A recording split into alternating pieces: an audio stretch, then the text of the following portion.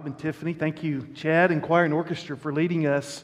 And as I've said many times, thank you, congregation, for coming alongside of me and coming alongside of each other as we've worshiped, as we've lifted our voices together to the Lord.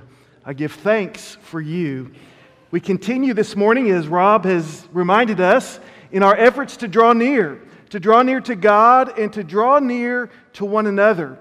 This beautiful passage in Hebrews chapter 10 has shaped and molded our time together, our focus together through our worship, through our praise, and also through our sermon time together over these last weeks. I'm reminded, as we've encouraged you, we've tried to, over these last weeks, tried to do a little different way and kind of responding during our response hymn, our invitation hymn, to give you specific ways to respond to what God is doing and stirring in your own heart. If you remember, a couple of weeks ago, we invited you to come forward and to take a New Testament with you, a New Testament that you might give or offer to someone, a friend, a neighbor, a co-worker, someone that you might meet along the way, as a way to encourage them and as a way to offer them the instruction and the love and the hope of the good news of Christ found in the New Testament. And then last week, as we talked about the idea of corporate worship, of coming together as a people to worship and to not forsake assembling ourselves together, we asked you to adopt the hashtag Draw Near FBC Norman, and to use that over these next weeks as an expression of your commitment to draw near to God and to draw near to one another in worship. So I hope that over these next weeks, that maybe on a Saturday evening, on a Sunday morning as you prepare to come to worship, maybe after on your way home today, you might to do something with that hashtag on your social media networks and the things that you engage in as a testimony, as a confession, as a proclamation of your commitment to draw near to the Lord, draw near to each other in worship and in fellowship over these days. This morning, again, as we turn to Hebrews chapter 10, I want to focus on one little phrase that we kind of skipped over last week. And so I hope you noticed that we skipped over this last week. If we look at verses 19 and 20, we're reminded, "Therefore, brethren, since we have confidence to enter the holy place by the blood of Jesus, by a new and living way which He inaugurated for us through the veil, that is His flesh." And as I mentioned previously, we used that focal passage last week to talk about the work of Christ through His sacrifice, through the brokenness of His body, through the shedding of His blood, to make that sacrifice that we might be able to come into the holy place, to come into the presence of God. And we talked about how we do that as a body. We come together in this place at 10:30 on Sunday mornings, and we offer our praise and our thanksgiving and our worship to the Lord. Now, certainly, I don't have to remind you that while worship it's a community event, it's a corporate event, that worship is also a personal and an individual expression of praise and thanksgiving, of study and reading, of communion and fellowship with God. And so this morning, I want us to maybe focus a little bit more on that personal expression, on that, what the writer of Hebrews calls, that new and living way. We are to engage and enter into this new and living way of life that is provided by Christ. And what we're going to discover is that new and living way is an expression of worship.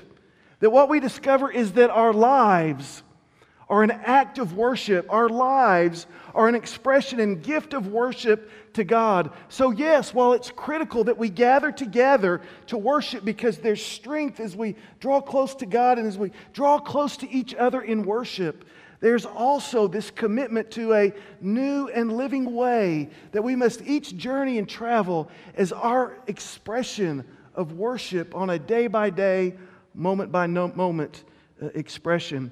So let's focus a little bit on this passage and phrase, a new and living way. You see, the sacrifice of Jesus, the tearing of His body, which we're told in this verse is the tearing away of the veil, and the sacrifice of His blood is the sacrifice through which we pass into the presence of God and into relationship with Him. You see, it's through the body and through the blood of Christ that we are able to walk and pass into a new and living way of life and of faith. Now, I love this word new. This word new means ever fresh. Now, for some of us, when we look at this new way of living, we might think, well, yeah, that was when I was a teenager and I gave my life to Christ, and it was new at that time, but it's not quite as new. Well, this word new means ever fresh. It's ever new. Remember Lamentations chapter 3, where the writer of Lamentations, Jeremiah, says, His mercies are new every morning. Every day that I get up, the mercies and the grace of God are new and fresh. And that's the picture that we have here, that we are given. We walk into this ever fresh, this new way of life. It reminds me of that process in which we receive Christ Jesus. Yes, it's new and fresh. It's that point of salvation. It's that, in our Baptist language, it's that moment of conversion where we give our lives to Christ. But again, we're reminded throughout Scripture that we're to live out our faith. We're to live out our salvation each and every day so that salvation is new and fresh every moment of every day. But the Scripture also tells us that this way of Christ is a living way. I think it's the New Living Translation pronounces this as the life-giving way. Now, we have received life, right? Through the sacrifice of Christ, we have received life that we might live it full and fresh and free. But you know what this also means for us? It also means that as we have received life, that now we are living in a life-giving way, that our lives give life, that our interactions and relationships with others are life-giving as we encounter and as we engage and as we live with those that we encounter each and every day. We live life-giving ways. It's interesting that this new and life-giving way is a reference to the Gospels. And Jesus says, I am the way. I am the way to the Father. The early church members were called followers of the way. So this idea that life in Christ is a new way, this idea that life in Christ is a life-receiving and life-giving way goes back to the message of Christ Himself. We are followers of the way. So church, here's the question for us today. For us and for Christians, have we lost our way? Because for so many, the way of Christ is not new every morning. It's not new every day. It's not life-giving. But there are those that would say the way of Christ is stale. It's boring. It's life-taking. It's draining. Church, what's happened?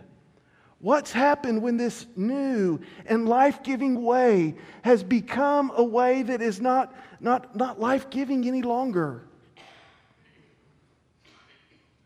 Church, as this new and living way began with the sacrifice of our Lord Jesus, the new and living way must also continue to be a way of sacrifice, a way of veil tearing, so that others might come into the presence of God. Did you pick up that example of Christ? The example of Christ is through the shedding of blood and through the tearing of His flesh that people can come into the presence of God. Let me suggest that sacrifice, although made once and for all through Christ, is the example for each of us. It is the life-giving, new and fresh way of life that each of us are to engage in every day. That our sacrifice, that the tearing of our own veil, the tearing of our own flesh, in many ways is a way for others to come into the presence of God. Certainly not in the way that Christ as being that ultimate sacrifice, but that our sacrifice in our way of life is also a way through which Christ tears the veil of others who cannot see and do not know the presence of Christ in their life. We are called to this new and living way. There's 4 passages that I want us to just briefly consider in this way, this new and living way. If you would, just turn over a couple of pages to Hebrews chapter 13, verses 15 and 16. Through Him, through Jesus then, let us continually offer a sacrifice of praise to God. That is, the fruit of lips that give thanks to His name. And do not neglect doing good and sharing, for with such sacrifices God is pleased. Let me suggest that for each and every one of us, the new and living way is a way of the sacrifice of praise and a way of the sacrifice of doing good and sharing with others. The sacrifice of praise seems to be pretty obvious, right? We offer our praise and our thanksgiving to God on a regular basis. Isn't it incredible when we have the chance to come together as a congregation and with choir and orchestra, with leadership of Chad, we're able to gather our voices together. We're able to gather our instruments together and to offer praise and thanksgiving to God. Wow! But again, if that's the only time you offer praise and thanksgiving to God, you haven't quite grasped this new and living way, which reminds us that we're to continually be giving praise with our words and thanksgiving with our words to God for the name of Christ. Do you offer that praise and thanksgiving to God on a regular basis? As I've gone through my journey of chemo and this battle with cancer, as this body has ministered to me, as doctors, as nurses have ministered to me in my treatment, I've been reminded of the need to give praise and thanksgiving to God, that God works incredibly through the body to bring healing. He works incredibly through those who are trained and studied in disease and how to fight those diseases. And oh, that my words would not be held back, but that I would learn to continually give praise and thanksgiving to the name of Christ because of the journey that He's allowed me to go on, and that I've seen His presence in so many different ways. But notice the second sacrifice here, the sacrifice of doing good and of sharing. You see, the new and living way is the way of doing good and sharing with others. You see, our sacrifice, the sacrifice of our own flesh, of our own blood in that sense, in that picture, yes, they may be costly to us, but they are life-giving to others. As through our sacrifices of good works and sacrifices of sharing, others encounter God in the presence of life, in the presence of hope, in the presence of grace, in the presence of forgiveness, in new ways. I'm so excited about our Hands for Harvey team going back. And it's incredible to hear the stories of folks that we just went down to do good, right? And to share about Christ. And they gave stories of, we thought we'd been forgotten. Nobody's been here to help us. You've restored hope. You've given us new life by going and doing good. The testimony of those from our church ministering to others. I think of our Kids Hope mentors, and of those that have made that commitment to meet with those children in Lincoln Elementary, to meet with them weekly on an hour, to sacrifice that schedule that afternoon to say, I'm going to be with this child for an hour each and every day, to love them and to talk to them, to help them with homework, and to be a friend and a mentor. The new and living way, doing good, sharing with others. I'm reminded of the Upward basketball season is coming soon. We need coaches. We need those that will pray for our teams and for that ministry, who will come along and do the good work of coaching young men and young women and of sharing Christ with them as they get to lead devotions each and every week and sharing. Would you step up and do good and share your time and share your life with them? But Peter also used the imagery of spiritual sacrifices to describe this new and living way. Look over at 1 Peter chapter 2.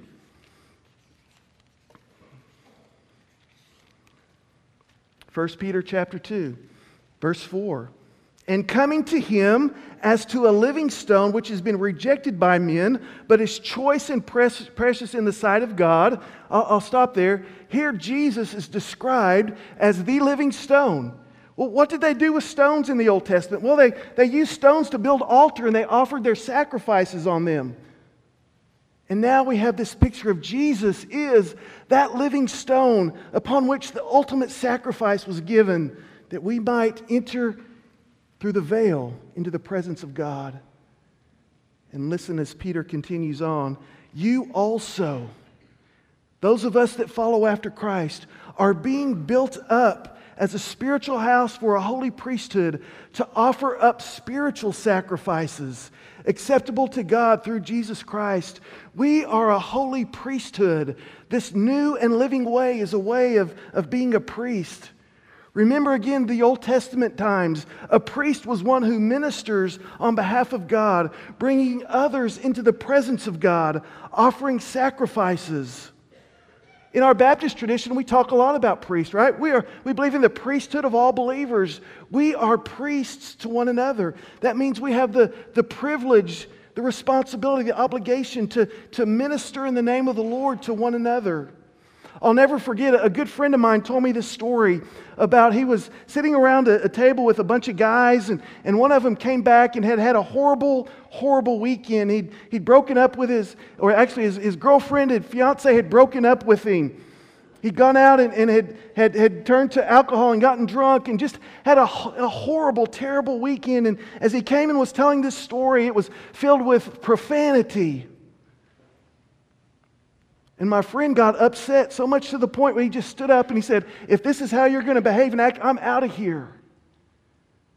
And as they connected later on that day, his friend simply said to him, he said, you know what I needed in that moment? What I needed in that moment was a priest. Someone to remind me that God was still present in my life. He said, what I needed was someone to say, can I pray with you? Can we pray and ask God to let you know His comfort and His mercies and His grace in your life? That's what I needed from you. I needed you to offer me that life in Christ that you talk about. You see, we are called to be priests. We are called to offer those sacrifices of praise, of thanksgiving, and of good works, of listening, of praying with one another, of doing good towards others.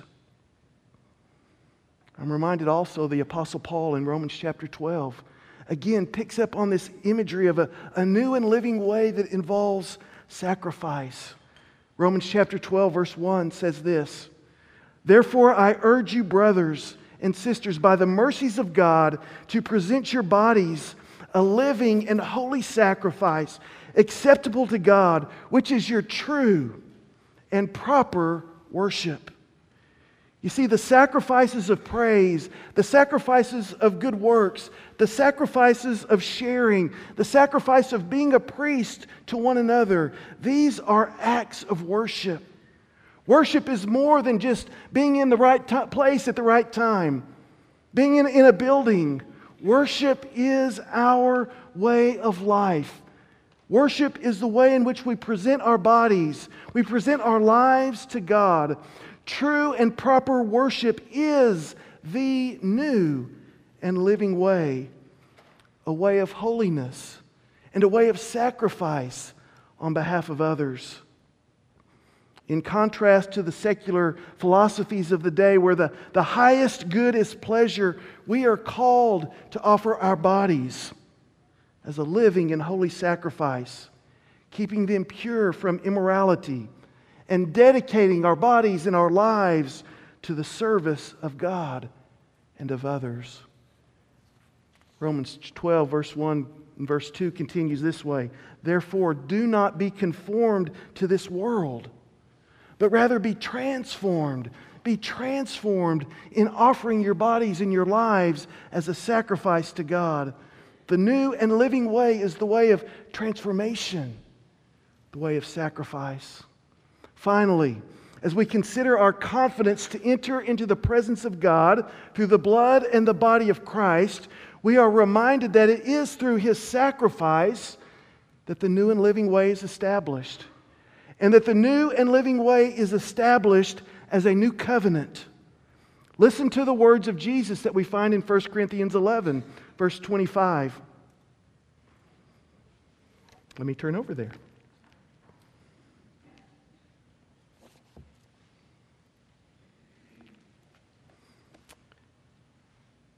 Jesus says, "This is my body, which is for you. The flesh, the veil, torn so that we might come into the presence of the Father. This is my body, which is broken for you.